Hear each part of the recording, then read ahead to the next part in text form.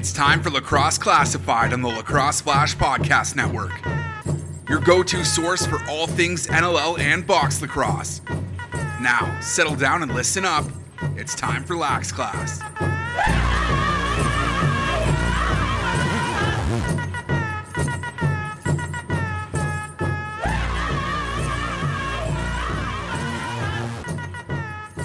What's going on, lacrosse fans? Welcome back to Lacrosse Classified, right here, the home of it, Lacrosse Flash Podcast Network for episode 175, just 25 away from 200. Jake Elliott, Brad Challoner with you, and holy cow, special Wednesday release of the pod this week, and rightly so, as the NLL trade deadline has come and gone, so we have lots to talk about trade-wise. We have who we had the week that was. We have our Stampede Stallions, of course. We got Brendan Bomberry of the Georgia Swarm coming up in quarter three.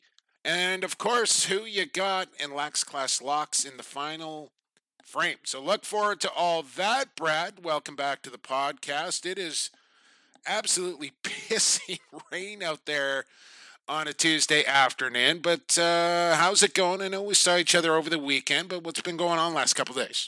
It's been good, brother. Nice to see you. It's never raining in Ladner. It's always sunny in South Delta, so I don't know why it's raining out in your neighborhood and not mine, but I'll take it. But yeah, nice to get together on Saturday night. Toronto Rock, Vancouver Warriors at the Raj. Have a nice little dinner before the game and jump right into the game, which was kind of a stinker on the floor for the Vancouver Warriors side and dominating performance by the Toronto Rock. We can talk about a little later, but always fun to get back in the booth. Those ones are always a little tough to call. But Chris Gill's post-game comments were something like, I was impressed by nothing on the floor, but I was very impressed with the crowd. Well, listen. And it's really starting to build in there, man. Like if we could just take away the atmosphere in Rogers Arena or just highlight the atmosphere in Rogers Arena, people are walking away from those games really stoked right now and coming back for more. Listen, I cannot remember the last time that I had talked to an opposing team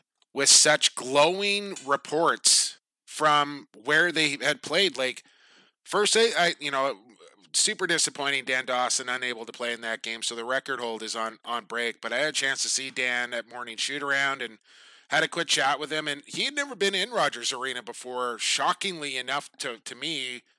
With a guy that has been around the league as long as I would have thought maybe back in the old Ravens days, but no. So he was like, this building is beautiful. The turf is perfect. Like, couldn't say enough things about Rogers Arena. And then I had Bruce Codd message me after telling me how impressed he was with the production that goes on at the Raj during a Warriors game. And then Jamie Dowick called me today and was like, man, he's like, I know it wasn't that great of a game, but that crowd was into it. Nobody was leaving. They were singing. And, I know the $5 beers do not hurt the atmosphere in there one bit, but people are just getting after it. Like, it is a absolute rager in there. Well, yeah, like, it's awesome. You have to think too, like guys like Cotty and Jamie Dowick, and even, Dawson won a championship with Rochester at the Langley Event Center.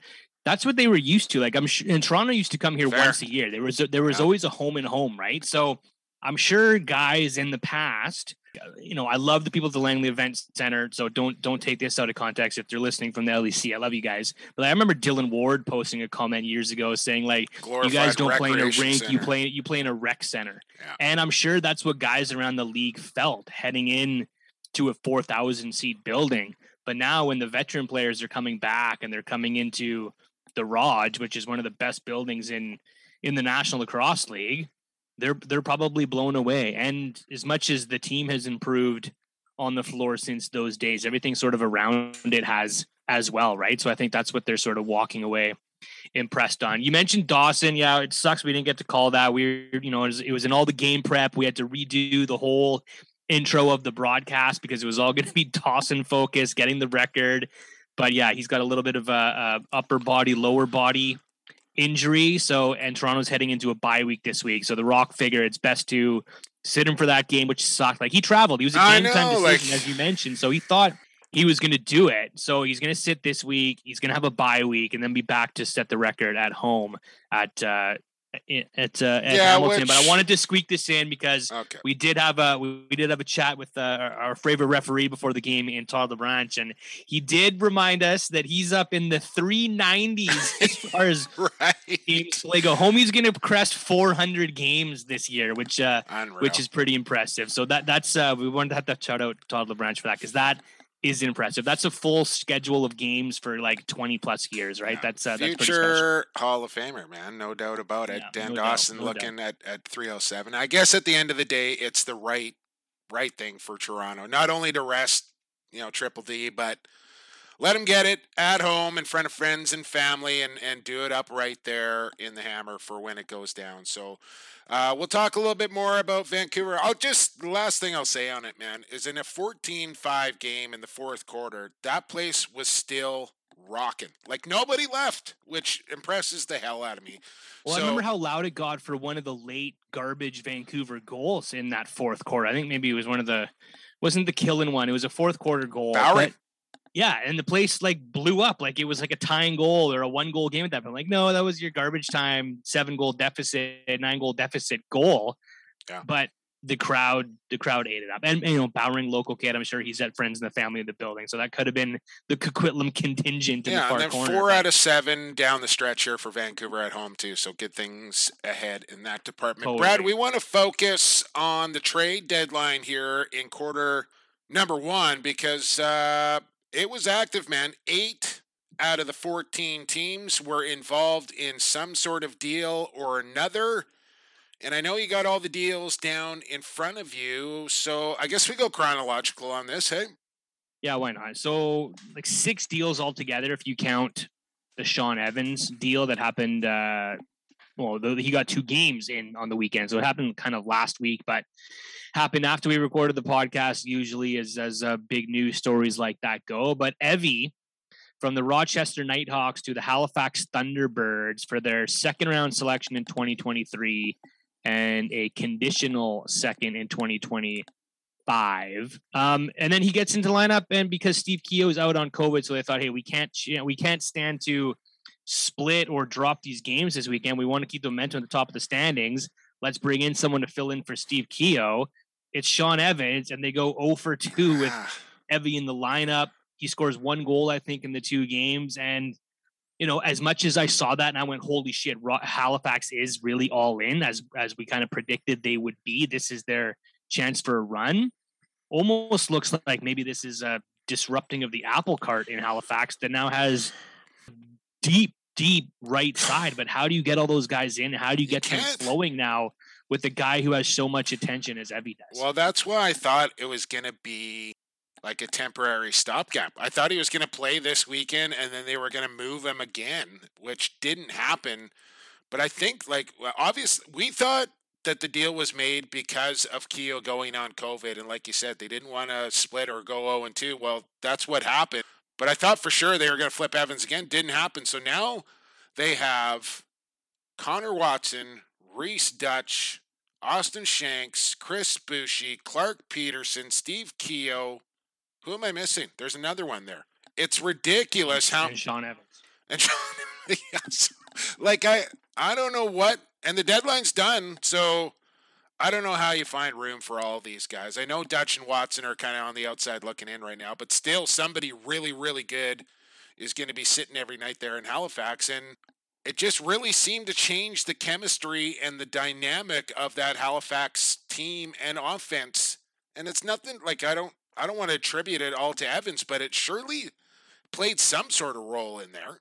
Well, it has to. This is going to be a theme we're going to talk about, sort of disrupting the apple cart of some of these trades, because some of these moves were made in areas that I think some of these teams were, in Halifax's case especially, successful in. I don't think anybody that picked apart the Nighthawks lineup over the last 2 weeks at the deadline thought they would add a right-hander, just because of the flow that those guys are in. If you take guys out of the flow, even if you dress, doesn't matter if you dress 3 righties or 4 righties, you dress 4, you're taking guys out of their rhythms that they're not used to. And they have a new guy to learn how to play with.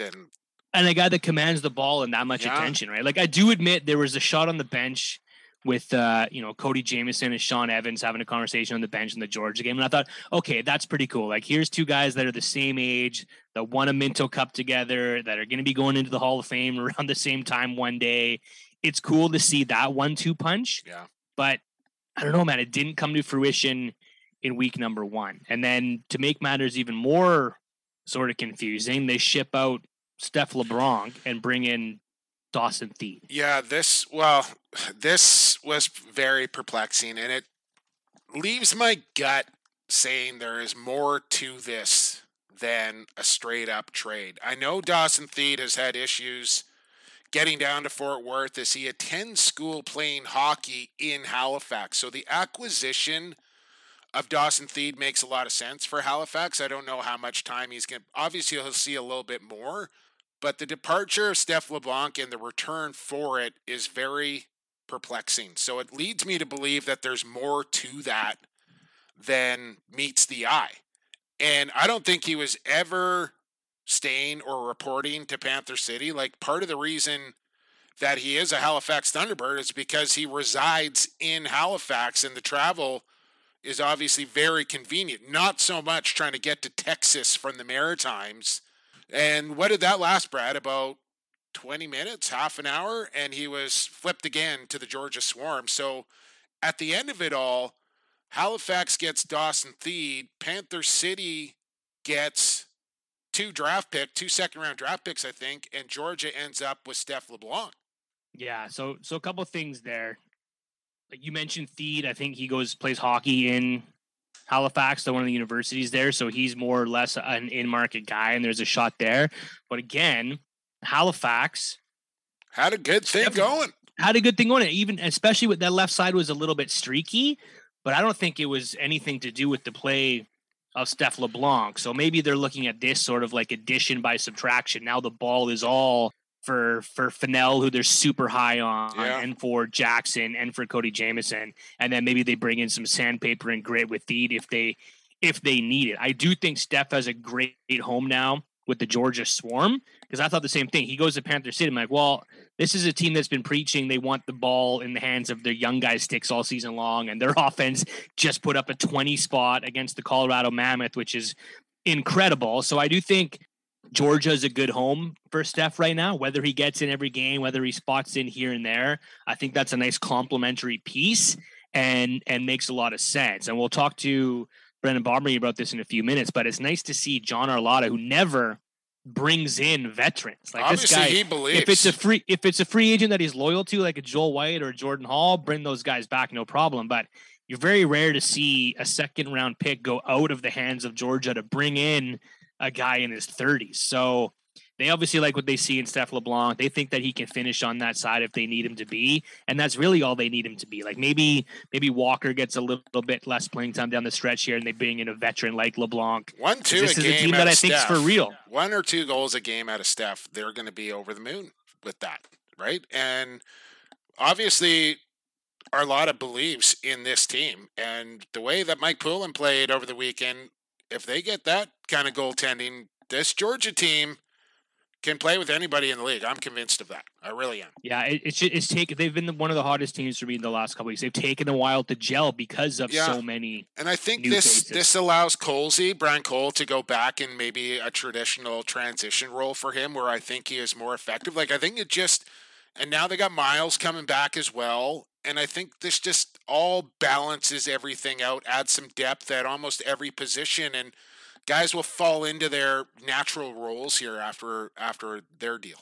Buffalo Bandits trade Brent Noseworthy and their 4th round selection in the 2022 entry draft to the New York Riptide in exchange for their 1st round selection in 2024. So Noseworthy and a 4th for the Riptide's 1st. At first sniff, ooh, it's a pretty high price to pay for Brent Noseworthy, who was drafted in the 1st round. But are you trading a 1st round pick for Brent Noseworthy? No, I'm not. And wasn't Noseworthy like struggling to get into the Bandits lineup on a regular basis? 8 games, 8 out of their 11, I think. He got into. So that might not be a fair comment, but for me, Brad, a new franchise like the New York Riptide should not be trading any first round picks away, period. Like, end of discussion. But they did. They get a good, serviceable back ender and Noseworthy. And I guess at the end of the day, it makes a little more sense once we find out the long-term plan here of Jimmy and Rich. Right. And that leads to the New York Riptide trading Tyson Gibson to the Colorado Mammoth. When I hear Rookie of the Year, Tyson Gibson, first overall draft pick. Yeah. Tyson Gibson to the Colorado Mammoth in exchange for a first that they recoup, plus Tyler Digby, plus Ron John. And so, again, initial sniff here. Like, I thought we would be talking about Jeff Teat to Tyson Gibson for the next decade, like we were in junior. Brad, the chemistry that those two have had growing up together, and shocking.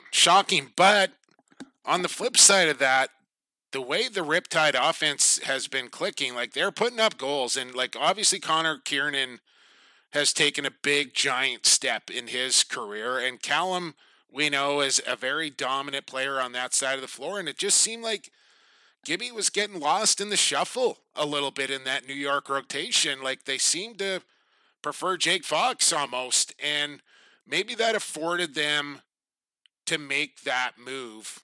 But it scares me because how long is Showtime going to be around? And then what? Then your number one overall pick is gone, and he's not there. So do you replace him with the first rounder that you got back? Maybe. And we'll see. We'll see how it almost seemed like Gibson was the odd man out there, which is crazy to think about when you're talking about a number one overall pick. Yeah, I agree. And how many years it might have been an off year for Gibson, but how many years does Crawford have to go? And if Crawford's not there, maybe Gibson's role comes up, and then you've got your number one pick from a couple years ago and a former Rookie of the Year ready to jump in and take that bigger role. Like, it's not easy to fit in with Callum Crawford. And as you mentioned, Fox and Kiernan have found a way to do that. Gibson, not so much, but I think you suffer short term. Let him figure. And I wonder now, like, is New York thinking playoff spot this year? Well, are they thinking that this could get them to the dance into a playoff spot, whether it's in the East or West this season? I mean, maybe. I like the reacquisition of Tyler Digby. It's obviously a guy that's been there before, so he knows the organization. They know what they're getting from him, and they need a little bit of that on that offense as well, right? Everybody could use a big-bodied guy to clear some space out of there. He's not really producing at a goal clip so far that maybe he has set the standard for himself to get to, but he's not going to need to in that Riptide offense. And then you throw Ron John into the mix as well, who still going through some growing pains on the back end, I would say, for young Ron John, but bright future ahead of him and a guy that they can work with and develop. And so technically New York Riptide are up Ron John and Noseworthy on their back end, plus Tyler Digby, and they reclaim a first round draft pick for the draft pick they gave up, but they're down Tyson Gibson. So, and I know like a gym development team is going to be built from the back end, right? So I think Ron John and Noseworthy are going to look good in that lineup because how many years does, McRae and the veteran, some of their veteran D guys have? So This is kind of a wash for New York. It's interesting. And then the Colorado Mammoth insert Tyson Gibson into that lineup. And that's a pretty scary thing for them now too, is they continue to thrive on guys that are younger than 30 years old with Robson and Robinson and Lee and Wardle and McLaughlin, this young core Zed Williams and this offense that now he's going to be added into, which just screams to me pretty much perfect fit in Colorado. The way that they move the ball, how quick they are, how much he's not going to need the ball in the stick, just because he need to finish on that crease. This is a really good fit for Tyson Gibson in Colorado. I think so. I think it is. And we're going to find out Friday night as they take on Vancouver what it all looks like. They do depart with LeClaire, who was sent to Philadelphia. So that kind of opens up that spot for Gibson there. So very active were the Colorado Mammoth at the deadline. And, no like super big monster explosion deals, but still some pretty significant moves here. And anytime you're slinging first-round picks around, the deal matters. I can tell you that. I think we got more trades than we anticipated. Yeah. Like, there was a minute there where I thought, okay, we're gonna have like two. We're gonna have the Evans deal. We're gonna have the first couple that trickled in on Monday night, Tuesday morning, and I thought that was gonna be it. But then no, Philadelphia trades Anthony Yoakum and their third-round selection to the Colorado Mammoth in exchange for Sam Leclerc, which you just mentioned. I think Leclerc is that energy that we've been talking about for that Philly's been lacking this whole time. Yep. Like, he is that spark plug. He hasn't found a way to make it into that Colorado Mammoth offense. But if he's setting picks and creating for Ben McIntosh and Crowley, that could be the energy in that youth that the Philly Wings have been missing. Sure. And then you add to that they take Hickey out, which, I think they had a little too much of that sort of player, especially on that right side. So they take Hickey, they ship him to San Diego for a second rounder. So I think Leclerc is going to get plopped right into that lineup. And it's going to be like, let's see it. Let's see what you can do. You're going to get a run here of 3-4 games in a row to prove that you belong in the Wings lineup, who are on a slide right now. So you had to think that Paul Day was not just going to sit on his hands and do nothing, and went out and made a couple of moves, getting a draft pick back for Hickey and then bringing in Leclerc and shipping out Yoakum. Well, they were embarrassed on Saturday. Holy. 4 games in a row with under 8-9 goals, and they do it again. They put up 5 against Matt Vince and the Buffalo Bandits, and I think Paul Day not going to be happy with that. And then look to make a move. And Hickey's the one that's out. He goes to San Diego for a second. And San Diego kind of gets that righty trigger man. Like, remember when they signed Reese Dutch in the COVID season that he never got to play? Like, clearly they were looking for a righty trigger man. Well, they draft Leclerc, right? And I think some rookie growing pains they started out kind of like gangbusters, but Leclerc and Mac O'Keefe have kind of struggled as we hit the midway point, which is completely understandable as a rookie in this league. But, I think San Diego feels like they're real close, and they didn't want to just kind of hope that things were going to get better. And Hickey, former 50-goal guy in this league, and I don't think he's going to reach that clip again, but he's still a real serviceable shooter, and I think he could get you 30. Yeah, I'm not going to give you. It's not cold or hot take territory. That's right. Luke. I think he can do that. Yeah. I think he can do it.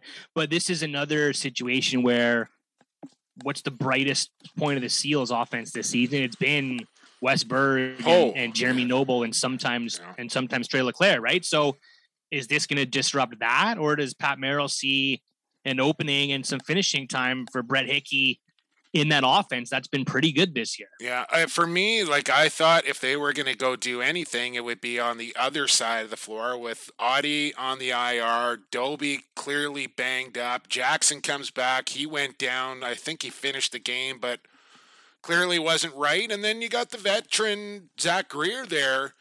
So, it's not all sunshine and roses on that left side for the San Diego Seals, and they're, a significant injury away from maybe being in some trouble. So I thought if they were going to do anything, they maybe would have addressed the left side, but they go after righty scoring. So you tweeted this out. 8 of 14 teams get in on the action. Only one team with a winning record doesn't make a deal. That's the Toronto Rock. Yeah. Vancouver Warriors don't make a deal. Calgary Roughnecks do not make a deal. The team that Sask doesn't make a deal. And I think that's probably the story or the anti-story of the week. And I think we're just hearing that the price tag was way too high to rent a Dilks or a Corbeil or a Kyle Rubisch out of Saskatchewan Rush Camp. If you're getting first rounders for Brent Noseworthy, what is the price tag on Chris Corbeil? No offense to Brent Noseworthy, but a proven 3-time champion, a veteran league in this league, and a captain. Like, the price tag had to have been multiple firsts or a first and a couple bodies, but that's what you got for Tyson Gibson. So, 2 firsts and a body, it must have been pretty high for DK. The whole compensatory pick thing just muddies the water and makes significant trades for free agents so difficult in this league. And I don't want to get off on a tangent, but this needs to change in our league, and it needs to change yesterday, because nobody else is doing this. Yes, there are some compensatory picks in other leagues, but not the way we do it. And all of a sudden, you're looking at a first-round draft that's 25 picks long with 14, 15 teams in it. And it waters down the importance of drafting well, and it hinders trades, and I'm getting off on a tangent. Scott Loeffler tweeting this out because Evan was scratching his head at this Brett Hickey trade, and Scott Loeffler, president of the Bandit, says compensatory picks are different now, not just a 1-for-1 anymore. If you lose a player but gain one, it's a wash and no pick is awarded, provided the players are of equal value. So if you sign an unrestricted free agent but lose an unrestricted free agent, there's no compensatory pick coming. So, and I think, but Evan like nobody knows this, right? Like I didn't know that. Surely fans do not know this. We need to open up the books here so people can help at least try to understand, contract statuses and all of that. Yeah, I sounded like an ass, like I normally do, but on the podcast last week, and I think on Coast to Coast last week, because I was saying, Halifax is the only team with 2 first-round draft picks coming up. But no, that wasn't true. Buffalo has 2. Georgia, I think's got 2. And I think Georgia's got 2 as well. Yeah. But you can't find the information on the compensatories anywhere. Like, swarm it up is the best you can do. There needs to be something on NLL.com that completely lists everything, and then they have it too, Brad. Like it's there. Like I know it exists, and that's kind of my issue. It's like if it's there, let people see it. Like what harm are we doing by allowing people to be in the know on this? Like we're literally relying on a guy in a city that doesn't even have a team anymore. And God bless the corporal, because like he is such a good resource, but it's not right. It's just not right. The best. So all in all, I think it was a pretty interesting week. And another thing just on the Saskatchewan Rush point is that they've got a doubleheader this weekend. They've got the Calgary Roughnecks. They've got the Rochester Nighthawks. They might be looking at that. Hey, we win these 2 games and Vancouver loses to Colorado. We are right back in the mix. So, again, everybody sitting back and criticizing the Saskatchewan Rush. They've lost a bunch of 1-goal games, and they are still right there on the cusp of things and can turn things around in a hurry. I tweeted this out because I was looking at the schedule this weekend. Like this weekend Bananas. Is nutty. Yeah. We've got a game Thursday night. Well, hang on, Brett. Let's talk about it. No, we will, but I'm just trying to paint the picture here. Okay. We got a Thursday night game. This is just what we get after the trade deadline. A Thursday night game, 6 games over the weekend, 3 teams playing doubleheaders. Calgary has a 2 home game weekend, which is always fun. And the East, who made all these deals this week, sit idle. 3 out of 8 teams are playing. Like almost the entire East is recovering this week and heading into a bye. So we can't even see the Philly offense or, get sort of rejigged. And Halifax tries to bounce back and see what they're up to. Everyone's sitting on their hands this week, but the entire West, maybe after this weekend, we'll see what the West is all about, because the West is completely up for grabs and the entire West plays 1 and in some cases multiple games this weekend. Yeah, I still say push this trade deadline 2-3 weeks so we can separate the pretenders from the contenders, get a more clear picture of who is in it to win it and who is on the outside looking in here. And I think the trade deadline would be even more spectacular. Just putting that out there. Like, what's the harm? Wait till the end of March. Well, I know I'm looking at, because we're prepping for Brendan Bomberry, they're 2/3 of the way through their schedule. And so maybe you should be 3/4 of a way through a schedule before a trade deadline happens. I haven't looked at NHL and sort of done the math there, but I think it's more like they have 20 games left after the trade deadline in hockey, which is 1/4 of the season. We're fraction talk on Lax Class this week. Right? We're doing it at the 2/3 mark, which is a lot of lacrosse left to go, right?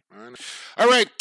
So nice little breakdown there of all the trades that took place at the deadline. So that is over. You can still go out and sign street free agents as well. That date comes up a little bit later. I'll check my calendar and let you know about that in the coming weeks. But let's get to a big week that was in Q2 with who we had. Keep it right here. Episode 175 is back after this.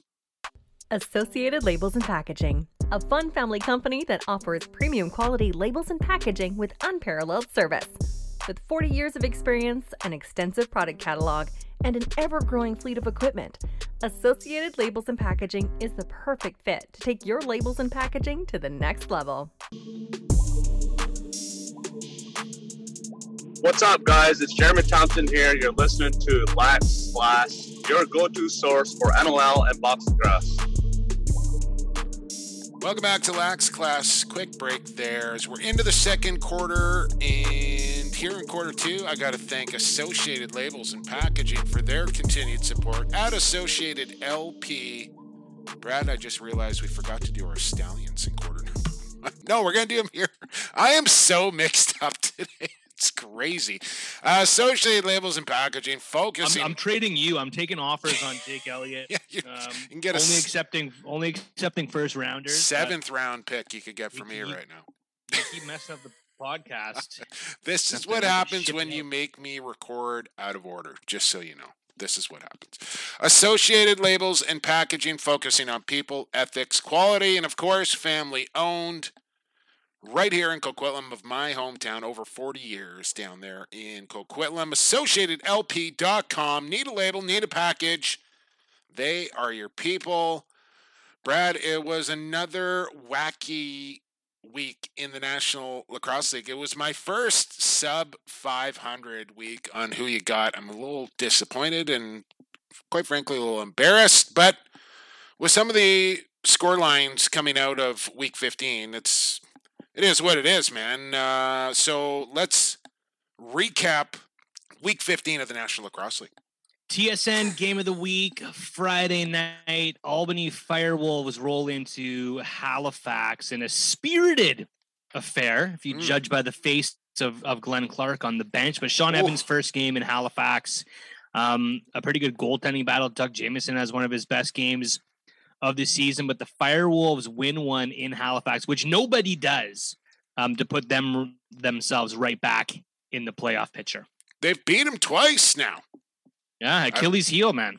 This game, this is the Albany we saw early in the season, holding teams to under 10, struggling to get to 10 goals themselves, but Warren Hill and Dougie Jamieson just trading punches, so to speak, in between the pipes for their respected teams. And this game was an under from the get-go. 8-7 the final, and it took me by surprise here, Brad. I did not see Albany winning this game in Halifax, but credit to the Firewolves who just ground one out there in Halifax. Got to be the Chowder. Maybe they're big Chowder guys. I don't know.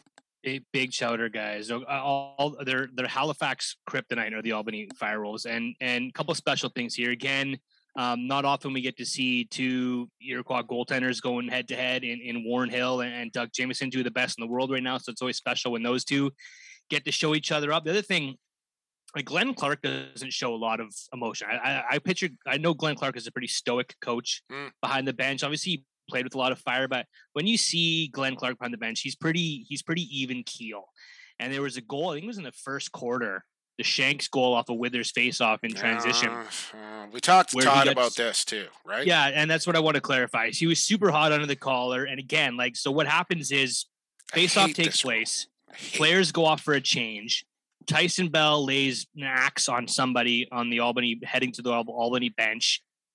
I think Wiz passed it up, and then Shanks finished on a quick stick and scored. While that's happening, before the ref can put his arm up and blow the whistle because the ball is in Halifax's hands, the Halifax scores. So Glenn Clark is hot because how does that penalty get to happen and take place? The goal happened, and then Tyson Bell gets penalized after the goal, even though the infraction technically happened before the goal. Well, talking to Todd LeBranch, and this is the same scenario as the Larson Sundown hard pick in New York at the beginning of the season, or a few weeks ago, series of events, and the refs just didn't have enough time to blow the penalty down before the ball goes up the floor and score. So technically, the refs got it right by the rule of the National Lacrosse League. Change the rule. Series of events, whether you like it or not, that's how the rule book's written up. And clearly Glenn Clark didn't like it.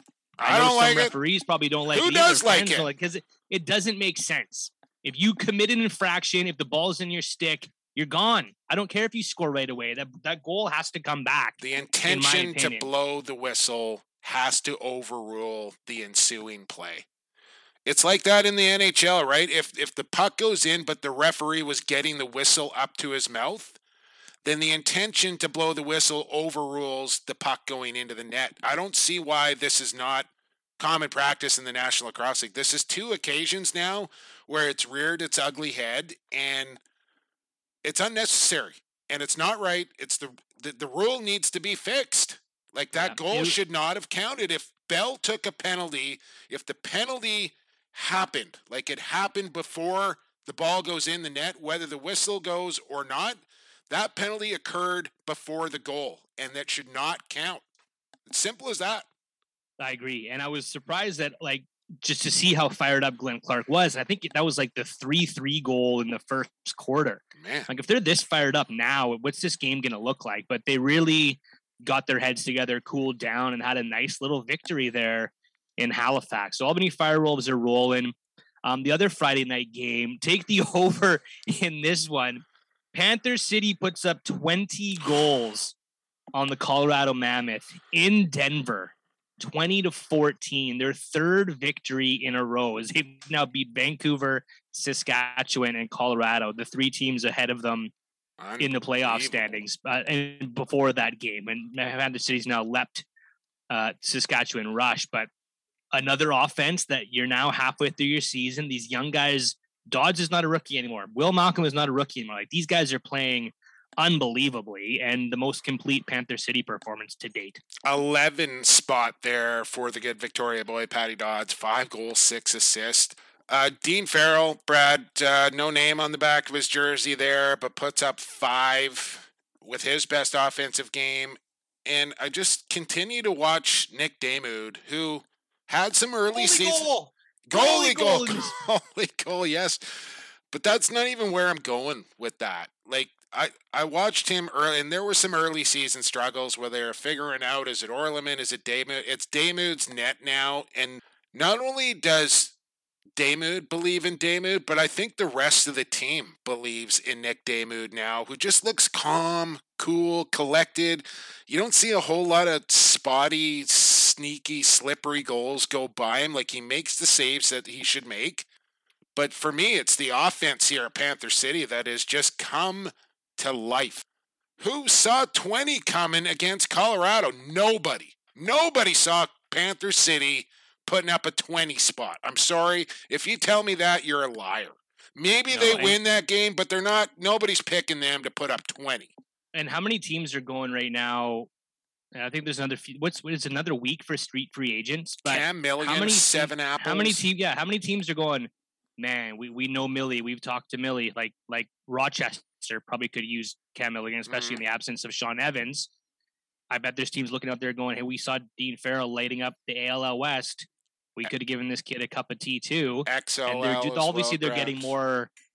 They're making the best of their opportunities, right? Like, yeah, you put Milligan in the Vancouver Warriors, he's not going to get a lot of touches. He's not going to be that guy for Vancouver or for Calgary for that matter. But you put him in Panther City, and he's like your number 2 righty option. All of a sudden, he's making things happen. Yeah, I'll tell you, when Dean Farrell got signed by Panther City, it was fresh off the XLL season, and where Dean Farrell was just going berserk. And I texted Hammer, I said, glad to see you sign Farrell. You're really going to like this kid. He gets the job done. And he didn't end up making it out of training camp and had to kind of work his way back. But I'm so glad to see a kid that has just put in the work and deserved a look, get a shot, and then make the most of it. And I'm just so happy to see it for Dean Farrell because he earned it, and he's looking pretty good down there in Panther City. San Diego Seals over the Saskatchewan Rush. I thought this was going to be the Rush's bounce back game. Maybe it could be this weekend again. I don't know. But another low scoring one at Pechanga as the Seals win 10-9 in the dying seconds. A set 6-on-5 play drawn up for an outside Westberg shot turns into an Eric Penny save and then a big fat juicy rebound for an airborne Jeremy Noble to pick it up and finish this one off in the late stages for San Diego. But the Rush fall again. Yeah, that was a big loss for Saskatchewan and a pretty big win there for San Diego. I think Saskatchewan went 0 in the second half, if I'm not mistaken. I don't have the stats up in front of me here. But San Diego just kind of kept chipping away. Frankie was being Frankie once again. And maybe the most dramatic finish that we see. I know we've seen some overtime games and stuff, but You know, anytime you can get a game-winning goal with a second left on the clock off a crazy rebound, that was pretty exciting stuff. Like, I was jacked up after watching that. Again, rush season in a nutshell, though. Like, It doesn't matter if they're up in games and looking good; they're finding a way to not win them right now. And which is really odd. Brad. Like, you see Beers drop to his knees after that goal. They just look like a deflated team. And yeah, a big weekend, a chance to turn it around this weekend with Calgary and Rochester. But, you know, just with the demeanor right now, they're missing their swagger right now. They need to get that back somehow. By the way, like, Berg first star with 7 points. And I know he got the game-winning goal here, but San Diego lists down Wes Berg, Jeremy Noble as the second star with 1 goal. Who's the goal that mattered? Jeff Schaller with 3 and 1. It's weighted higher because of it was a game-winning goal. I guess that needs to get figured out a little bit across the league as well. Like, come on, quit.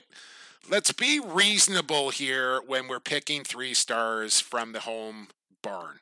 Let's be fair. Oh, and full disclosure, you and I have picked stars in Vancouver multiple times. Yeah, like I picked them last week, and Toronto won that game 14-5. They got first and second star. Vancouver Warrior got third star in that game. Yeah, and who was your third star for Vancouver? Killen. Yeah. You had a good game. I know you have to take the objectivity out of it, and it's tough to give the home team a sweep unless it's an absolute dominating. Like, didn't Calgary get a 3-sweep star in what Vancouver won the game and they gave Calgary all 3 stars? Yeah, there's been some silly stuff. This one kind of went as expected. No Ryan Hartley for the Rochester Nighthawks, so Joel Watson gets the start. He gets peppered early, and the Riptide cruised to a 15-12 victory in Rochester. Brad, I think they scored 5 goals on 6 shots to start that game, and I was just like, I felt for the kid. It was hard to watch. I wasn't watching this game because I was watching. I don't know what I was doing at this time. But anyways, I wasn't watching. I got into the group text, and you guys are all going back and forth about, oh my God, this is going to be ugly. Take the over, blah, blah. And then I turned on the game on. It was only like a 1-goal game. 8-6 it was like, or something like that. It was like 8-6. I'm like, what? Like, that's not. But it was 6-0 out of the gate. Someone's like, take the over by halftime. Take the over by the end of the first quarter. I'm like, it's a 2-goal game. Like, it's completely up for grabs at this point. They end up staying with them throughout. But yeah, not a good start. I think the kid needed some time to settle down. But, you know, Rochester took a step back without Evan Kirk. They take another step back without Hartley. It's a big climb for the Rochester Knights. But if you heard Ryan Smith on Off the Crossbar last week, like, this team still has some belief, but a mighty long way to go, especially without Evie there now. Tate, casual 9. Tommy Hogarth had a great game for the night. This is the way you do it right here. 3 stars, Jeff T, Thomas Hogarth, Callum Crawford. Riptide with another 15-pack of goals. Like, holy cow, can they score goals with that offense? And now they got a little bit better on the defensive end, too. It's going to be interesting to see what the Riptide. Orleman continues just to keep progressing here. 46 saves in the victory. And Watson did settle down, but I'm sorry, Rochester. Without Rylan Hartley or Evan Kirk, you're in real tough. Joel Watson, great kid by all accounts. Just, I'm not quite sure he's right for a starting role in the National Lacrosse League. Second game of the weekend for Halifax. They go down to Georgia on Saturday, and the Swarm come out with a 10-9 victory. Probably the biggest win of the season for the Georgia Swarm. I think that game meant a lot. They're now 6-6. They're back in the playoff position. They pretty much knocked Philly out of the playoffs. And if the playoffs were to start today, the Georgia Storm would be playing against the Buffalo Bandits in round 1. But I think Georgia, we'll talk to Bomber about this in a sec. I see this team really coming a long way from week 1, week 2 through week 15. I think this is one of the most improved teams throughout the season for me. As their youngsters sort of develop. Like Connor Kurst had another big game. Walker's fitting in nicely. This team is improving like a fine wine over the 15 weeks of the season. Now you throw Steph LeBlanc in that lineup. Mike Poulin coming off his best game of the season, no question about that. And Georgia gets this victory going 5 for 23 in the faceoff dot, which is pretty dang impressive as well. So it's funny, Brad, 6-6 Georgia, but you look at them and the outlook for the Georgia Swarm just feels way more upbeat and positive than maybe a team that is right around the same mark, just because of kind of where they started, how they got there, and then coming off that victory over Halifax has to give them a huge jolt in the pants here as we head down the back nine. Like exactly. Like, yeah. I look at momentum wise, and I know their record is still really good and they're comfortable in second place, but that's how there was like a changing of the guard game, Georgia beating Halifax. Because I think with these trades this week, Halifax is heading in a different direction than the Georgia Swarm right now. And who knows what's going to happen in the next coming weeks. But that to me was a monumental game. This is one of the hotter teams in the East and one of the teams that's cooling it down a little bit. Agreed. This one was pretty silly. This is the biggest margin of victory so far this year. The Buffalo Bandits put up 17 on the Philadelphia Wings, prompting them to make some changes. But this is just the Buffalo Bandits having fun once again, and the Philly offense continuing to be stymied. Dane Smith, Brad, on pace here to potentially break his own scoring record of 137 for Smith. I think he's going to do it. That's actually my hot take on Coast to Coast this week. I'll give you a little teaser on that. I think Dane Smith breaks his own record, and he does it by 10. Wow, that's bold, Jumbo. Well, that's bold. It is called a hot take, Brad. So he is being, it is a sneaky season because like all the attention is going to Ryan Lee, Lyle Thompson, Ressa Terrence as far as MVP race goes. It's almost like because Dane Smith is so good and so consistent and has all those numbers, it's like, let's not worry about Dane. Let's show some light to the new guys this year. But what he's doing like Vino is still exactly like this guy's on his way to his 7th goaltender of the year award, but everyone's talking about Warren Hill and Frankie, everybody else, right? Because it's so obvious of what those guys are doing. But it is still pretty special. He's got a long way to go in the final. I don't see him slowing down, man. I do not see him, or the Bandits for that matter. Dahoga's getting better and better every single game as he put up 5 goals. This is a rookie, ladies and gentlemen. So watch out for the Bandits. My other hot take, like if I didn't say Dane, I was going to say the Bandits are going to win 2 out of the next 3 championships. Well, Dynasty in the. I know they got to win, but if they can get another couple years, if like Matt Vince doesn't look like he's slowing down, but let's say he wins it and says, "I'm going out on top," they've got to find themselves another. That's another the goaltender. big concern. Like he's not going to be there forever, so they need to have a plan in place for when Vino says enough. But final game of the weekend, we were there for this one. Hey, you got another thought on the Buffalo Bandits? No. I don't know how many more. Like, I don't think he's leaving if they win a championship this year. I think he's going to come back and try and do it again. Like he is at the top of all the stats. He's the best in the league right now. At 39 years old, I know, and it's like we're glazing by the Buffalo Bandits for the same reason. We're talking about Dane Smith and Matt Vince right now. Like this is a 10-1 team that's never been 10-1 in all of the years that they've been the Buffalo Bandits. Think about that. Pretty special with doing all the history, all the championships. Banditland is behind them right now. They are a scary, scary. All wagon. GMing from Steve Dietrich. Well, and here's the thing too. Like, I'll give him credit. No, he does built the wagon, and coaching. Yeah. But this is what I was going to say. Is JT getting enough credit? Probably not. I don't think he's getting any. Wow. Like he's not getting enough credit as far as like coach of the year mentality. But I think he probably is. When you are dealt the cards that he's dealt with, and it's still got to make it work every night, right? And get them to make it share and get them to make it work. It's pretty impressive. I don't think they're 10-1, but it's like an obvious 10-1, and they're not. Any of their area are not getting talked about enough. But the Bandits are the toast of the league right now. No question. Final game of the weekend. We were there for this one. The nightcap on the West Coast. The Toronto Rock rolled the Vancouver Warriors 14-5. Talk about teams having fun. And there was a lot of interesting lacrosse being played by Rob Hellier and Tom Schreiber, who had fun in this game. And, Vancouver got the first goal. And we thought, okay, this is going to be, maybe this will be a back and forth night. Like these two teams on paper, penalty kill wise, goal for, goals against, power play records. Everything was like dead even between these two teams. But the Rock are now 11-1 over Vancouver since they moved north from Washington in 2014. Yeah, 1-1 after 15, and then the Rock went on an 11-1 run through the second and third quarter, and it was lights out for Vancouver. They Hammer gets back in the lineup, but he struggled. He's probably not quite right yet. TD Erlin, I have to get this in, Brad. I butchered TD Erlin's name. I was saying Ireland all night long. I did not find out until after the game. I sent TD a message apologizing for. I'm pretty hard on guys who butcher other guys' names, and I need to dial it back a bit on that, especially after this experience. But I want to apologize to Rock fans, to TD, his family.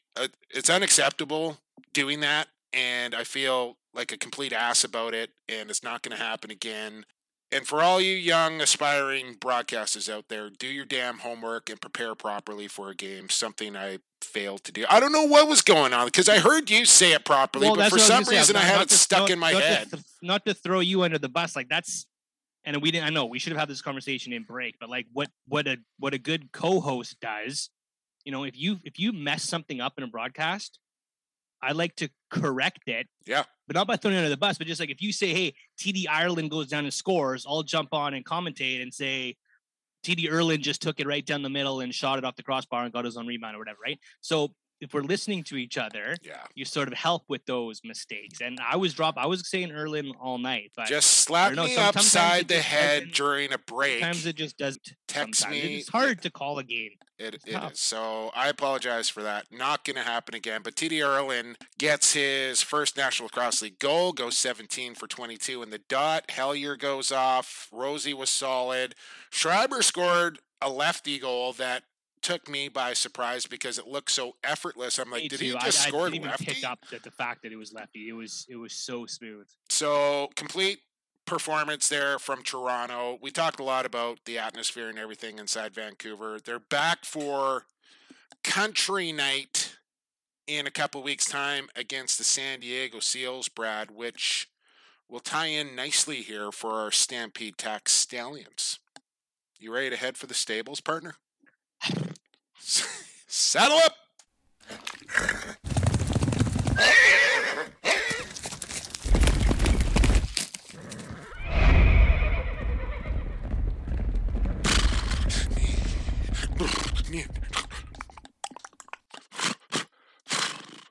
We have reached the Stampede Tech and Western Wear stables here for this week's Stampede Stallions of the Week.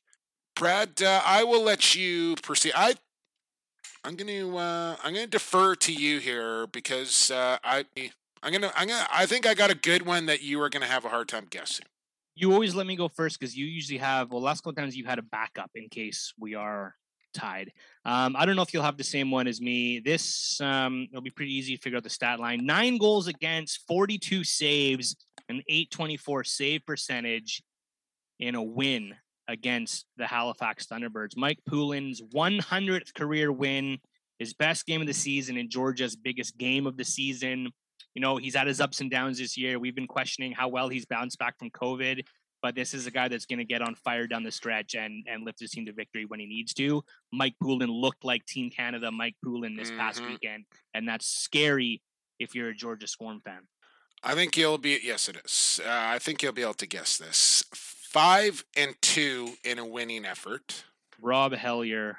No. Wore the number 6 for his team this weekend. Out of Okotoks, Alberta. Dean Farrell. Dean freaking Farrell is this week's Stampede Stallion of the Week by yours truly. I talked about him in who we had. This guy is a gamer, man, and I love to see the success stories of guys like Hamer Jackson and Dean Farrell and some of these other guys that just put their nose down, put their head down, they keep their mouth shut, and they just work and play and produce until they get noticed to the point where the door opens up. And then once you get that opportunity, because you have put so much time and effort and work into getting to that door, that when the door opens and you walk through it, the moment is not too big for you. And you're not nervous off the charts and you're gripping your stick and all that sort of stuff. You know that you've earned the right and that you can do it, and you go out and you play your game and good things happen. And that's what's happened here for Dean Farrell, who is this week's Stampede Stallion of the Week. Brought to you by, of course, Stampede Tack and Western Wear. And how about it, Brad? 2 weeks' time down there at Rogers Arena. It's Country Night. Aaron Pritchett concert. I don't know if you can list off some ditties from Aaron Pritchett's. Hold my beer while I kiss your girlfriend. Is it a girl? Is it a girl or a guy? Okay, it's a guy. Hold my beer while I kiss your girlfriend. That's an Aaron Pritchett song. Okay. Country Night, well, Stampede Tack and Western Wear is fired up about this. It's just around the corner. You want to make sure you head out to Cloverdale and visit Stampede Tack and Western Wear. If you don't want to show up Friday night at the Warriors game looking like a rhinestone cowboy because you borrowed your dad's 10-gallon hat. Just had little shivers there thinking about rhinestone cowboy, Brad. For all the latest fashion in Western Wear, including British Columbia's largest, if you recall, that's the song Evan made me sing for Losing Who You Got in Rhinestone Cowboy. Selection of cowboy boots for men, ladies, and children. Stampede Tack is a must for your pregame warm-up, or even if you're just looking for a new cowboy hat. Stampede Tack, located in Cloverdale since 1966. Stampede.ca, where shopping online is still shopping local. Quarter 2 is now over. We're moving to halftime, and on the other side, quarter 3, it's Bomber, Lefty Bombs. Brendan Bomberry of the Georgia Swarm is next. Stick around.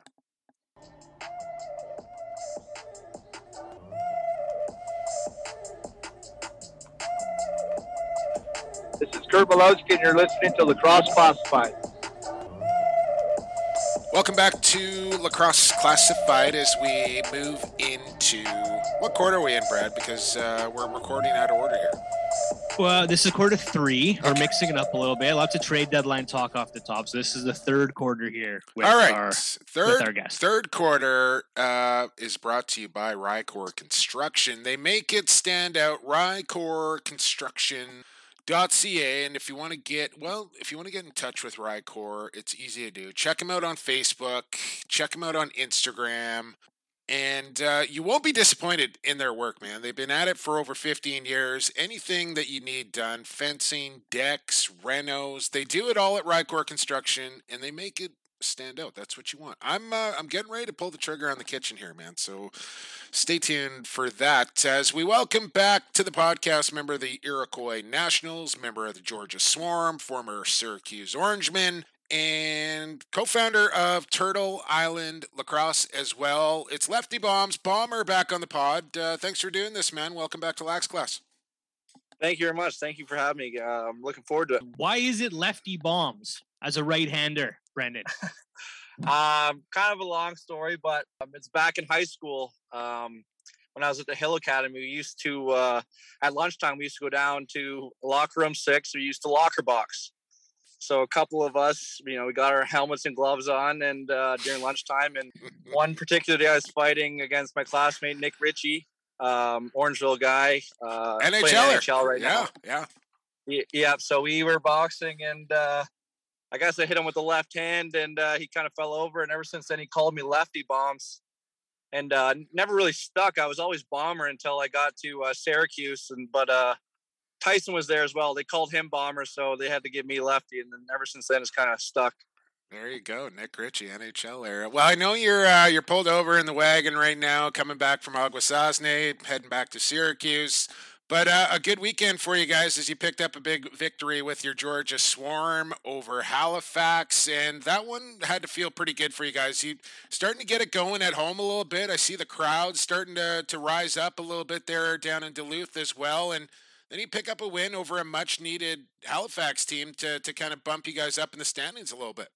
Yeah, and I think that win was big for us, and I guess it kind of started with our win the week before that against Rochester. We kind of knew that it was time to put our foot on the gas pedal and put ourselves in the gear. And, we're playing playoff lacrosse, 2 months early. We need to pick up some wins to get ourselves where we want to go. And, to kind of get a big win against a really, really good Halifax team was a big morale booster for our team. And like you said, the crowd down in Georgia, it's gotten bigger and bigger, as our games have gone along. And, it might not look full at all, but, it's pretty loud, and they definitely make up the empty seats that are there. And, they treat us really well, and it's been awesome so far. This was a lot of changes into the Georgia Swarm lineup heading into the season. Brent, obviously, without a couple of your key right-handers there, and then you stepping up there, some rookies into the lineup as well. Do you think it's taken a while for the squad to gel with so many new faces in the lineup?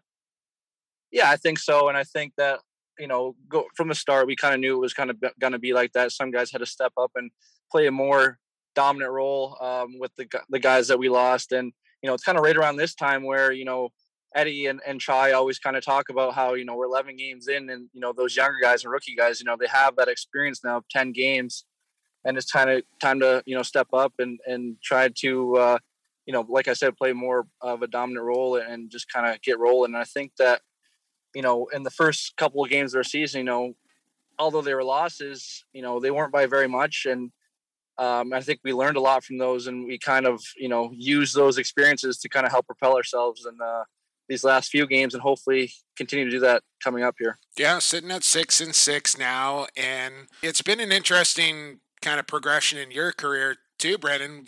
Getting drafted and playing in a defensive transition role, but with the departure of Eddie and Randy, you get put up front and playing alongside Lyle, and you fit into the offense quite nicely and having a real good year. But what did that experience do for you to come and play offense, playing out of the back gate? What did you learn doing that's helped you in your offensive game? I learned a lot, and that was something that I really, I took to heart, and I wanted to play a really good defensive kind of role and really buy into that system and really learn it. And I think that, me doing that, it taught me a lot of what works on offense, what doesn't, what a defender likes to do. And now kind of have that mindset of, okay, a defender likes doing this, or a defender feels more comfortable doing this, and trying to work against that and using that into the offensive game. And, just kind of letting my teammates know, as someone who's played on the back door, especially with myself and McIntosh, we have that experience back there. We can kind of use those situations to our advantage and kind of help our teammates out in that sense. John Arlotta, a bold general manager. He's made a lot of moves over the year, but maybe more moves over the last handful of seasons than anybody. And he did something this week that I don't know if anybody saw coming. Like he brought in a veteran at the trade deadline, which is not something that the Georgia Swarm have done traditionally. But Steph LeBlanc's going to join that team. You guys are 6-6. You're in a playoff spot right now. Kind of what do you make of that deal, and how nice is it to see a veteran come in and just sort of show that this team is all in for this season? Yeah, like break out the Ben Gay for him and Halsey out there, right? Like, yeah, it's exciting. I mean, I always chirp Halsey and tell him that he needs that, I don't know, those copper sleeves that Brett Favre wears that you see on those commercials. I always see Halsey. I always had to send him a Snapchat when I see him in Costco. But, yeah, it's exciting to see, John do that. And, a player is pretty special when John brings him in, and, he picks and chooses very wisely who he brings in. And, he's a high character guy. And I think that's something that, is very important to our group. And we're a very close and tight knit group. So, for John to bring someone in, they're definitely had to be a pretty special player and an even better person. I think that, and he definitely showed that, today, and we're excited to have Steph there, and we're just looking forward to the rest of the season. And we know we've kind of seen what he can bring throughout the season, and we're excited to put that into our offense for sure. Have Georgia and Toronto played yet this year? We have not, and that's definitely a matchup that we're always kind of it's a pretty big rivalry that we've kind of built up over the years, and we've always played each other very hard, very tough. And we always kind of look forward to, as a lot of us being from that area, Toronto, Hamilton area, so it's kind of a home game for a lot of us. So to be able to play in front of our families, which we don't get to do a lot, is exciting. So we're not trying to look past Albany, but that's one that I know that a lot of guys will be looking forward to, having their families in the crowd. It's such a meat grinder in the East there, Bomber. Like, it's every game that you match up against somebody in your conference means something right now. There's kind of that mix of you, Albany, Philly. Toronto's kind of a little bit of separation there, but there's a dogfight going on in the East for that 4th spot. Yeah, there really is. And, you can't really afford to take a day off, like you said. And, everyone can beat anyone on any given night. So it makes it that much more important. And at the same time, I think that it really prepares you, for the playoffs. And, you don't want to have any kind of cupcakes or anything like that throughout the season. You want to battle that adversity to see what kind of, character is made up in your room. And, I think that's something that we've gone through this season, and hopefully it prepares us, going forward. I think Mike Poulin's had his ups and downs this season, and obviously a veteran guy taking a couple of years off during the pandemic, but I think probably had his best game of the season when it mattered the most against the Halifax Thunderbirds. I think that's what we can expect from Poulin going forward. Let's talk about his play this year and how much of a boost that was to see him play at the top of his game last weekend. Yeah, it was awesome.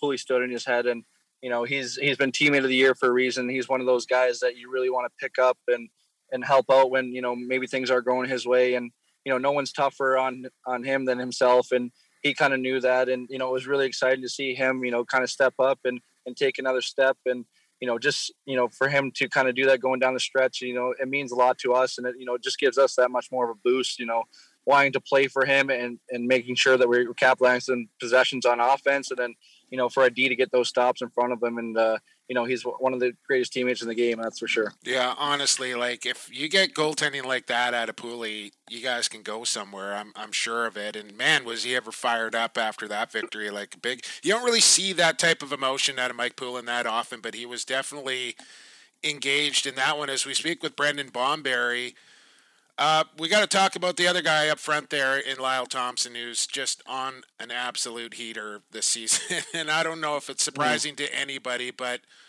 I mean, it's got to be special to just kind of watch him pre-game, during the game, post-game. Everything that he does is geared towards peak performance, and I think he can probably take away a lot of that from him as well. But a lot of fun playing with Dejas Sanunde.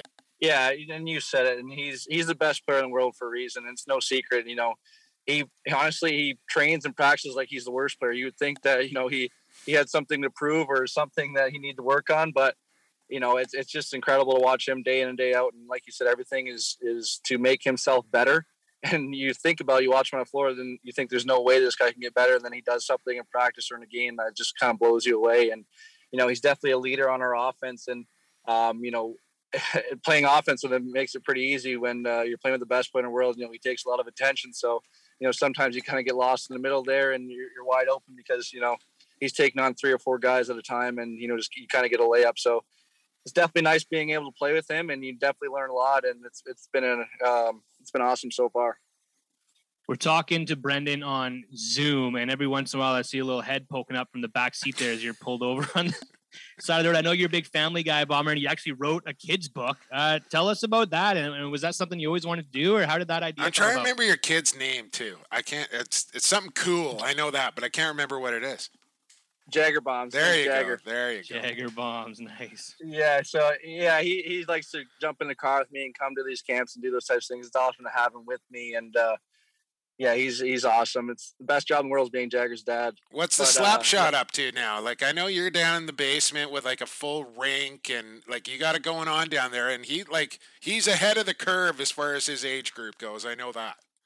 Yeah, he's, ever since he's been little, it's not really, there are not many toys around. It's usually hockey and lacrosse sticks. So right now it's hockey season, so he's full go into that. And, every year he's taken a big step in with his skating and his stick handling skills. And, he's one of these generational kids where they're growing up with YouTube. So he's seeing a lot of different tricks on YouTube that he's trying every day. So awesome. That's fun. And he's definitely getting into that.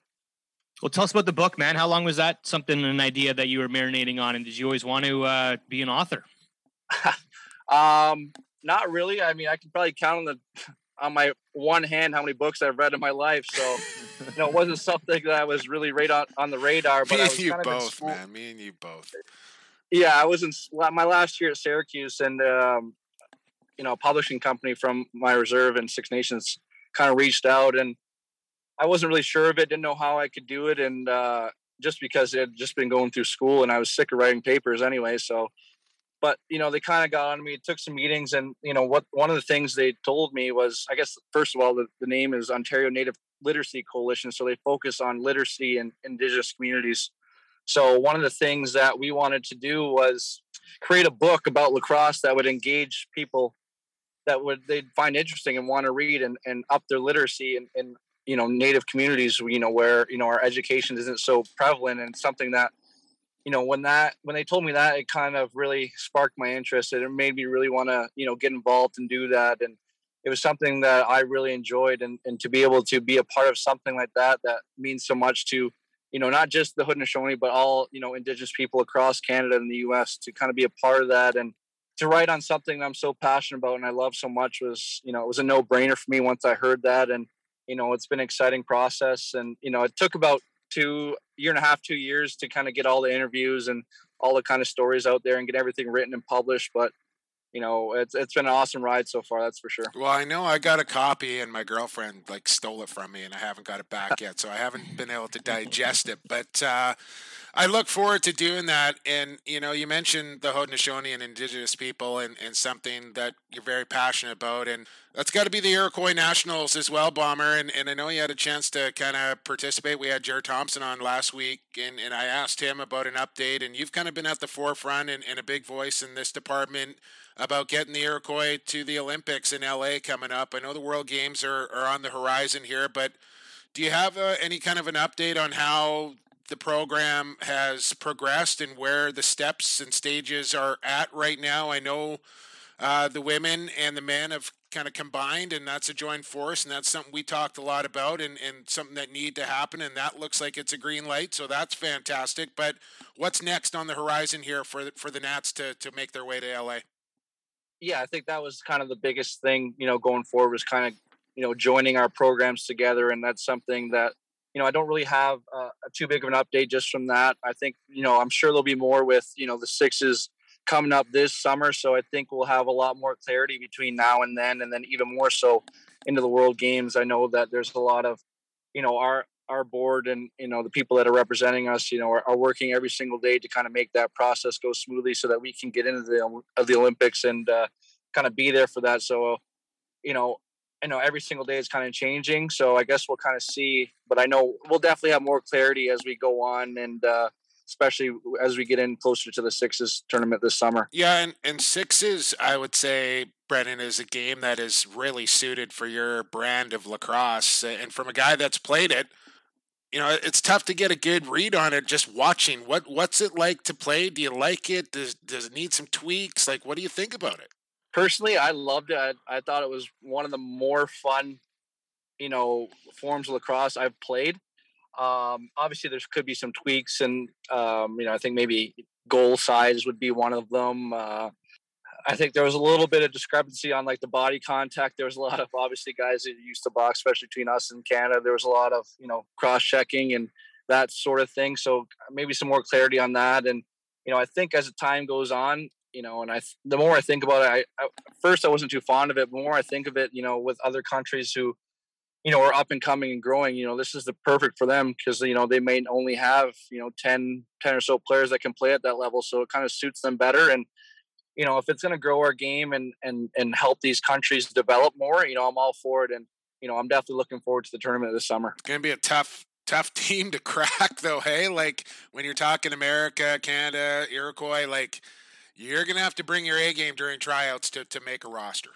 Oh, definitely. I think cutting those rosters, that's another thing, maybe increasing the roster sizes, but yeah, it's definitely going to be, pretty nuts to kind of fill out that roster and to only field 10 guys or, I guess there's 11 guys and maybe one goalie, that's a lot. And, I definitely, I don't, I wouldn't want the coaches and GM's job. That's for sure. I think that might be one of the tougher jobs in lacrosse right now to fill up those rosters. And sorry to dominate here, Brad, but I want to get this in while we're on topic here. And just as far as the women's program goes, Bomber, how has that been? What are the numbers like? What's the talent level like, and all that sort of stuff? This is a big step for you guys.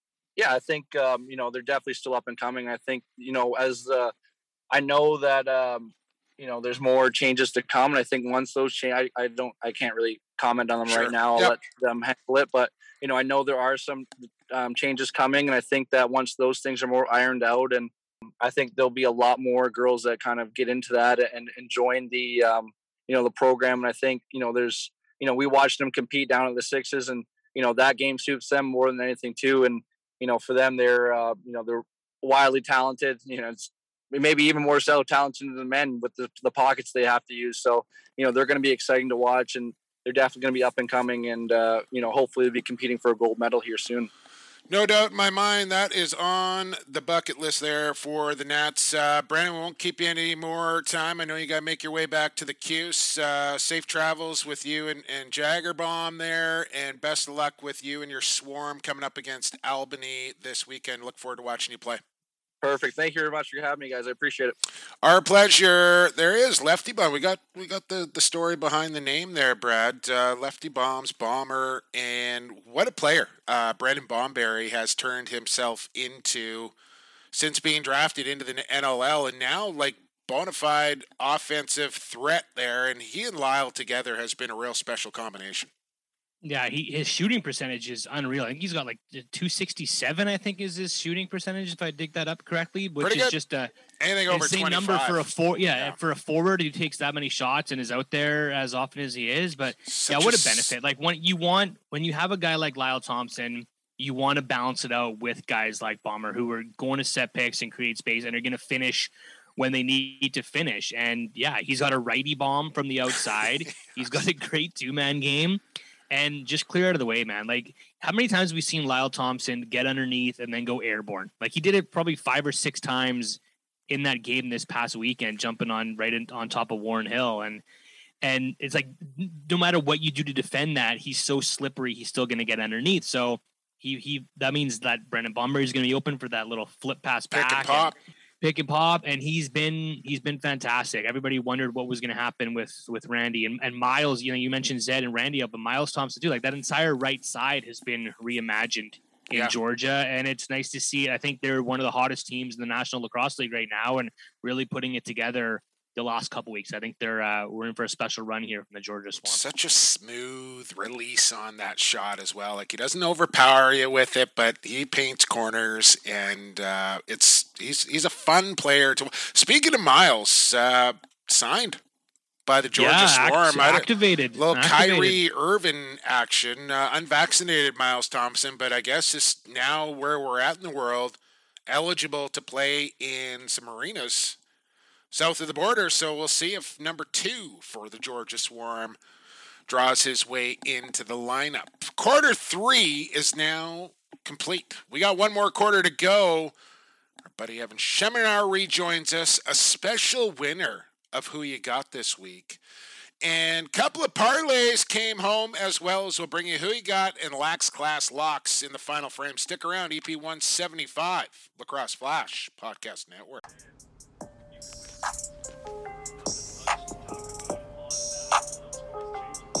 This is NLL Hall of Famer Paul Gate. You're listening to Lacrosse Classified, your go-to source for all things NLL and box lacrosse.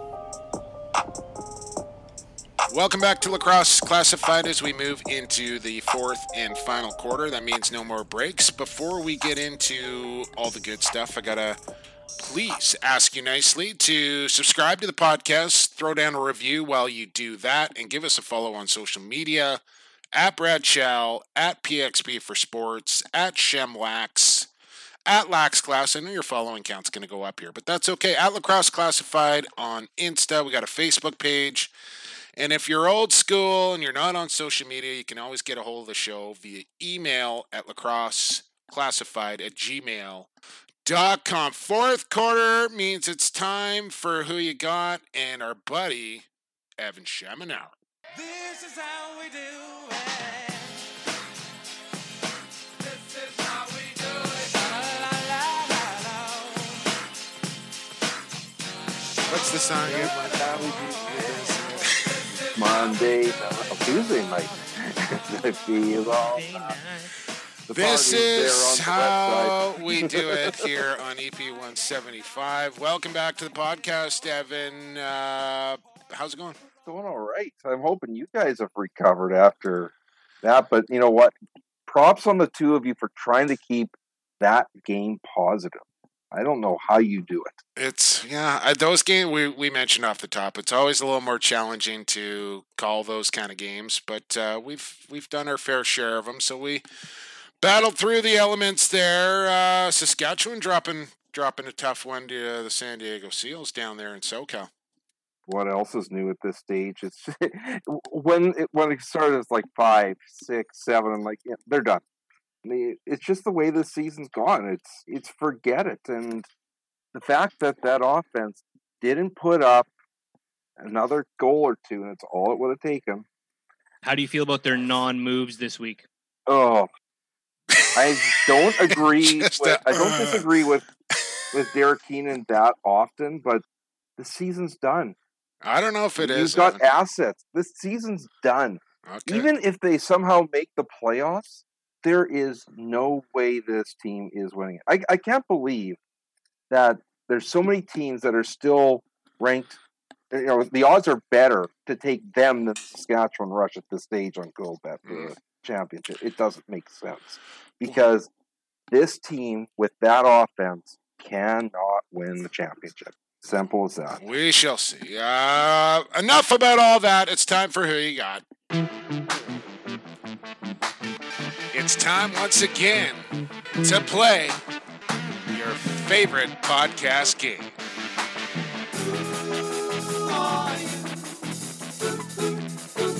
Who you got?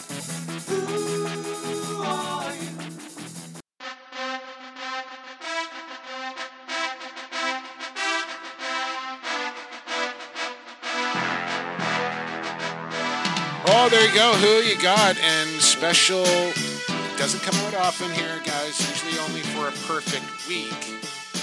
Rocky theme music here, but this week a little more special than most with this week's big winner, Evan. Big winner is unfortunately Mrs. No, I shouldn't say I'm going to say fortunately. Don't you dare say unfortunately. Sorry. It's very fortunately because hopefully she rubs it in a bit. Congratulations, Danny. She went, 6 for 7? 6 for 7. Yeah. But missed her 8 game, which is unusual that you can still win it missing your 8 game. But nobody was even really. And I also should mention that I didn't know this, but Danny has 2 accounts, and we never stipulated when signing up. So if you're listening to this podcast right now and you want to increase your chances for a weekly win, maybe have a second account because she's like, I won Who You Got this week. I said, no, you didn't. She goes, oh, yeah. I didn't even know she had a second account. So I'm scrolling through it. I'm like, Dan Greening is her maiden name. And of course, Danny, her first. Dan Green is what she went. Subshot Sal. Dan Green is this week's winner, which just happens to be my girlfriend. Evan, so now just in case you're keeping score, that's a weekly win for yours truly. That's a weekly win for one Brad Challoner over there. That's a weekly win for one Miss Dania Greening. And still, Evan Shamanauer in search of his first weekly win of Who You Got. But amongst the group, I think I still have the most valuable prize playing Who You Got. Gets you nothing unless you take it all down. A rebowering jersey? Hey, guess what? That's still more valuable than anything you guys have got playing this game. I don't know. The ridicule you have to put up with every week for, a Bowering jersey on the wall at the end of the season. I'm okay with it. I'm absolutely. And that is I have your jersey, by the way. Brad's it's in my hands. I'll bring it to you April 8th for the TSN game of the week. Okay, boys. Who you got week 16? What do we got here? April 1, 2, 9th, 3. April 9th.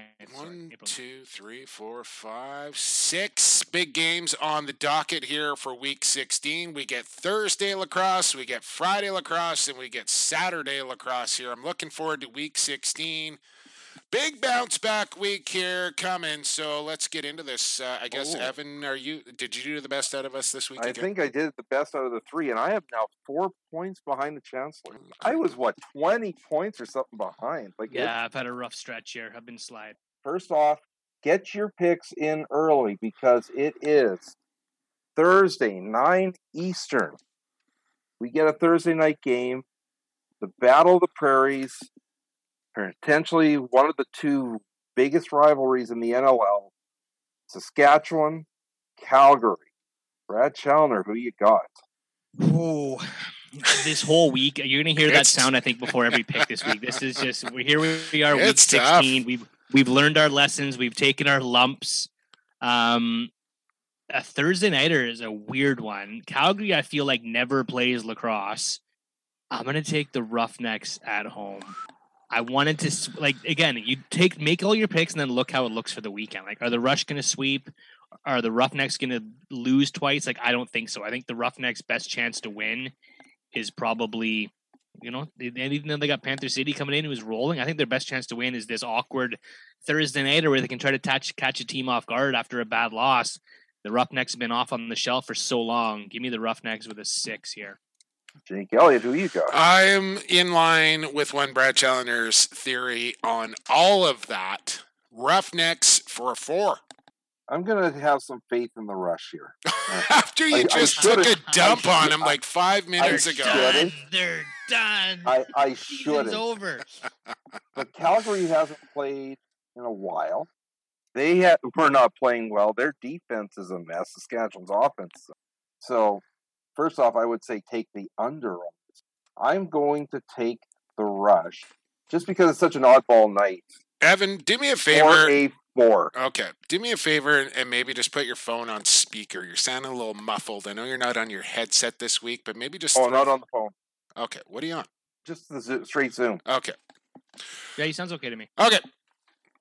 All right. Now, you guys know who my pick is in this one. Friday nights, down in Colorado, 5-6 Warriors, 6-4 Mammoth, both struggling a bit late. Brad Challenger, who you got? I, for one, cannot be purchased for any price when it comes to matters of my who you got integrity, but I do see the Vancouver Warriors bouncing back. I think you got to pick a goaltender and sort of ride him out through the tough times in this game too. I think that was a bit of an issue in Toronto. Let's see someone start and let's see them sort of ride the wave in this one and try to catch some confidence. Give me the Warriors to bounce back with a 4. Jake Elliott, Warriors for a 5. This is a massive game for both teams in the standings here. Colorado 2-0 against Vancouver, but I think a little road trip down to Denver is just what the doctor ordered here for the Vancouver Warriors. Warriors 5. I'm a little shocked on Coolbet just how close the odds are in this game because, and the difficulty this week is there's so many close games trying to figure out who your 8, 7, 6 are. They're not that easy. But that being said, the way the Warriors played last weekend, is just not sitting well with me. I don't know if Logan Schuss even going to be available to play on a Friday night in Colorado. I'm not sure about that. Give me the Mammoth for a 6. Thank you, Evan. Thank you very much. Now, Saturday night, 7 Eastern, 6-6 Georgia Swarm, who have now started to pick things up lately against the most inconsistent team in the NLL. They're hot, they're not. 6-7 Albany Firewolves. This one is a critical one to potentially decide that crossover spot. Brad Challenger, who you got? Ooh, that's my second ooh. This was my toughest one of the weekend. These are, I think, 2 of the hottest teams in Buffalo and Toronto included. Half the East is hot right now, but these are 2 teams that are really trending in the right direction for me. This one's going to be tight. This one's going to go right down to the wire. But I think Albany squeaks it out at home at MVP Arena. It's my 3 game, though. Jake Elliott, who you got? I was actually, I don't know if you heard that drop. I was looking for my trusty quarter. I was going to go with oh, there it is. First coin flip for the weekend. Actually, no, oh yeah, there it is. Hang on. This is awesome podcasting right here, by the way. All right, heads for home team. I really don't know who's going to win this game. Maybe the coin will. I'm bailing out. Here we go. I'm taking this as your 3 game regardless. Tails never fails. Give me the Georgia Swarm in this one. And no, I'm putting a 6 beside the Swarm. Ooh, on a coin flip. Yep. 6. Book it. I'm taking the Swarm for 3. I think they finally turned the tide here. Albany, I just don't know which Albany's going to show up, and that's really the problem. So Georgia for 3. Glenn Clark must hate me. I don't know when the last time I picked Albany was. No, hey, he's doing fine. He's in a playoff spot. Yeah. He's doing absolutely fine. Well, he did say, he goes, I don't care if you pick me or not. Only thing that matters is the last game of the year. So yeah, that's his mentality. All right. Now here comes the second game in Calgary this weekend. This is actually they got to do this 2 times this year now because of the rescheduled game that they missed back in December. 4-8 Panther City Lacrosse Club, winners of 3 in a row, and a team that has scored 37 goals against two of the best defenses in the league, playing the 3-6 Calgary Roughnecks. Brad Chalmers, who you got? Ooh. That's how tough it is this week. It is. I'm literally just changed this as I was picking. Like, I want to go. My first gut was Panther City. Can this expansion team win 4 games in a row though and keep it rolling? Calgary, the guys are probably going to get into town on Wednesday. They're going to have the day off in Calgary, in market, just kind of hanging around, watching tape, probably team bonding, getting refocused. So I actually think this could be a doublehead win weekend for the Calgary Roughnecks. Give me the Roughies with a 5. Elliot, who you got? Well, Brett almost convinced me with that little spiel right there, but I'm not getting off Panther City. They are one of the hottest teams in the NLL right now. I know their record says 4-8, but 3 in a row here, and taking on a Calgary team that's got 2 games in 3 days. I know they're both at home. Good luck seeing Panther City jerseys on turf in Calgary. Maybe that'll be an advantage for the Panther City Lacrosse Club. Give me Panther City, but that's my 3 game. That's what I was going to say. Good luck to the announcers on this one because, my goodness. I don't understand the cool bet odds here, and we'll get into that a little bit later with Calgary at a minus 154. Doesn't understand it. Panther City is just scoring too often, even if Christian Del Bianco is able to tighten that scoring a little bit. Calgary's offense just hasn't put up enough lately. Give me Panther City for a 4. Let's pick it up. All here. right. We got 2 games left. Half hour later, in Saskatchewan, the 3-8 Rochester Nighthawks. 3-8 Saskatchewan Rush. Brad Chalmers, who you got? Oh, the records are both 3-8. This one was my easy game of the weekend. Give me the Rush with. Zeke Elliott, who you got? Pretty simple here. Who would have thought Rochester and Saskatchewan 3-8 at this juncture of the season? Insane. Rush 7. They win this game. Yeah, pretty simple here. I got Rush for a 7 as well. And then Saturday, the midnight oil going out 10 p.m. Eastern. Colorado Mammoths 6-4. Well, they will be 6-5 or 7-4 by that time. Heading against the number 1 seed in the West. San Diego Seals 8-2. Brad Chalmers, who you got? Ooh. My 4th ooh, by the way. I got the Mammoth. I got the Mammoth beating San Diego at Pechanga Arena. I think, a doubleheader weekend. Some teams do well off doubleheader weekends. They're going to have a new face in the lineup in Gibson. San Diego's going to have a new face in the lineup in Hickey, but I think Hickey is going to take some time in finding the rhythm in that offense more slowly than Gibson is.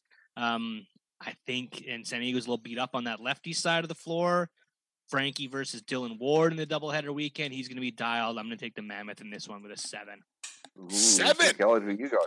Oh, now I almost feel like Brad changed my mind. I know he's way higher than me in the standings, so I can't really just kind of follow his lead if I want. I think my hopes of an overall title are long gone here. But I'm going to take San Diego in this game. They just seem like they're on a bit of a destiny run here. They're finding all sorts of different ways to win games, whether it be defensively, offensively, rookies, veterans, home wins, road wins. They're 8-2. They're at home. Give me San Diego. This is my 8 game. This is my 8 game too. And one thing I was going to mention, Colorado has just struggled at the dot. And they tried to address it. They kind of addressed it, but Tim Edwards' loss to Tim Edwards has just been massive. Until they get that settled, it's going to be a bit of a headache. Dylan Ward got chased. He did not It's not play like San well. Diego has a big dominant face-off guy in their own right. No, they don't. But I just don't like where Colorado's headed lately. I've got San Diego for an 8. Okay. There you go. That is week 16. Who you got? Don't forget, make your selections early because Thursday night lacrosse, don't want to get left behind. And once again, the overall crown is probably out of your reach if you have not signed up for Who You Got right now, but you can still win a weekly prize, something Evan has never done. Just sign up, go to the Lax Class Twitter account, Office Pool Junkies, Search Who You Got with 2 T's on the end of it. The password is LaxClass. And get in on the action. Still lots of weeks left for you to win some prizes courtesy of our friends at Stampede Tack and Western Wear. Out there in Cloverdale since 1966. Boots, hats, jeans, belts, leathers, saddles, all of it. Stampede Tack and Western Wear, stampede.ca, where shopping online is still shopping local. That is Who You Got. One more segment to come. It's LaxClass Locks. It's locked.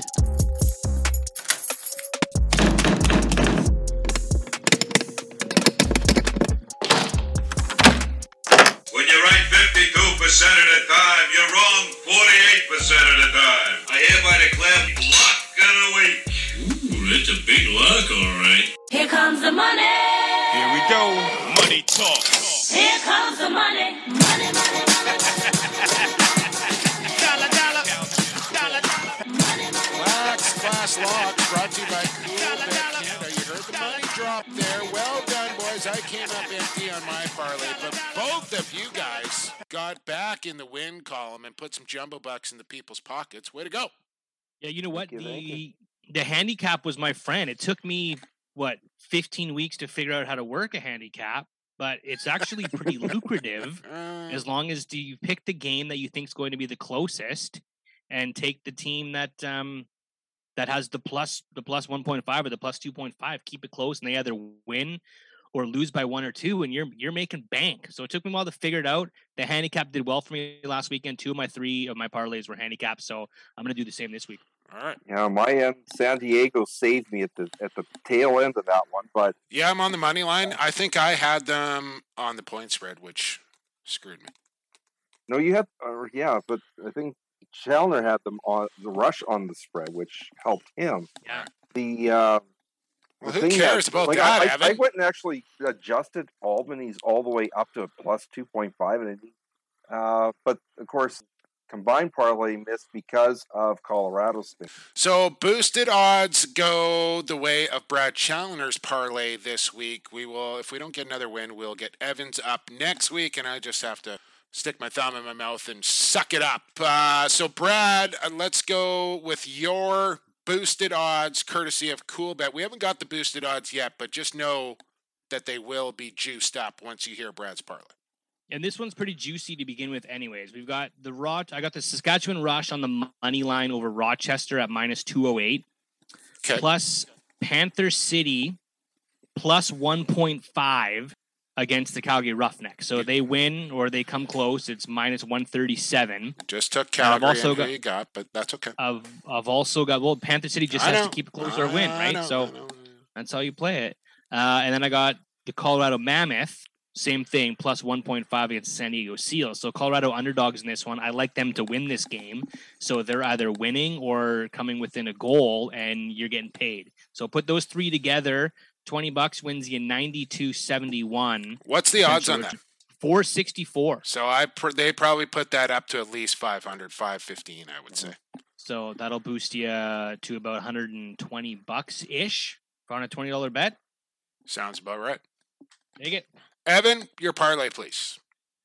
Mine's almost identical, I have to say. Although I'm a little more aggressive with it. I've got Colorado straight up on the money line, so no handicap is a minus 103. I've got Panther City to win straight up money line on a plus 125. I don't get why they're the underdog here, but they are. And I toggled with this one whether to take the Rush on the money line at minus 208 or goal and a half favorite at minus 119 against Rochester. I'll stick with the minus 208. 20 jumbo bucks pays 131. And if you go to the minus 119, it actually pays around 165. Good luck to you, sir. Not bad at all. I am going to stick in the over-under category here, fellas, as I often like to do, because the odds to me they're a little bit wacky, and there's some tough picks out there. But again, you go back to the over-under stuff, and all you got to think is it going to be a high-scoring game? Is it going to be a low-scoring game? and then make your pick accordingly. So for me, I am going under in the Georgia-Albany game at 22 for a minus 122. I think the way that Dougie has been playing lately and the way that Mike Poulin just played this past weekend, this game is screaming under to me. So I'm taking the under there. I'm going over in Rochester and Saskatchewan, which I think is going to be a real high-scoring game, especially if Hartley is not back. But either way, I see a lot of goals going in the net at SaskTel Center. Over 22 at minus 114. And then I bring it to Saturday night and the nightcapper here between Colorado and San Diego. And all I have to do is look at the starting goaltenders in this game with one Dylan Ward and one Frank Chiliano. And that tells me take the under at 21 for a minus 110. For a combined total odds of plus 552, 20 Jumbo Bucks gets you a nice return of 130.42. Thank me later when the money gets deposited in your bank account. Speaking of depositing, when you are a first-time depositor at coolbet.com, look up in the top left corner, and before you make your deposit, put in the bonus code LAXClass. Remember, first-time deposits only. But CoolBet will match up to $200 on your first-time deposit. So, play within your means here. But if you're a smart individual, drop in the $200 right off the get-go. Then you got some play money here. But that's not the best part. CoolBet will give you another $200. Suddenly you have $400 to play with for the remainder of the season. And all you can do is go up if you listen to our parlays here on LaxClass last week. So, bonus code LaxClass, coolbet.com, $200 free from CoolBet. Stay cool, bet responsibly. That is how it's done. Good luck to you guys on your parlays, and we'll look forward to some fantastic Week 16 National Lacrosse League action. I want to thank Brendan Bomberry for stopping by the podcast, and I want to thank our sponsors here, of course, as well. Stampede Tack and Western Wear. Don't forget Country Night coming up at Rogers Arena in a couple of weeks. Get out there so you're looking good at the Warriors game on the 25th. The Vancouver Warriors will be giving away a pair of tickets next episode for Country Night at Rogers Arena, I'm sure. Associated Labels and Packaging, Rycor Construction, and, of course, Cool Bet Canada. Thanks for listening to EP 175. We'll be back next Tuesday, regular time for EP 176 right here on the Lacrosse Flash Podcast Network. But for now, we're out of here. For Evan Schemenauer and Brad Schellner, I've been Jake Elliott. And for the fastest game on 2 feet, and for the creator, stay safe, stay healthy, and stay classified.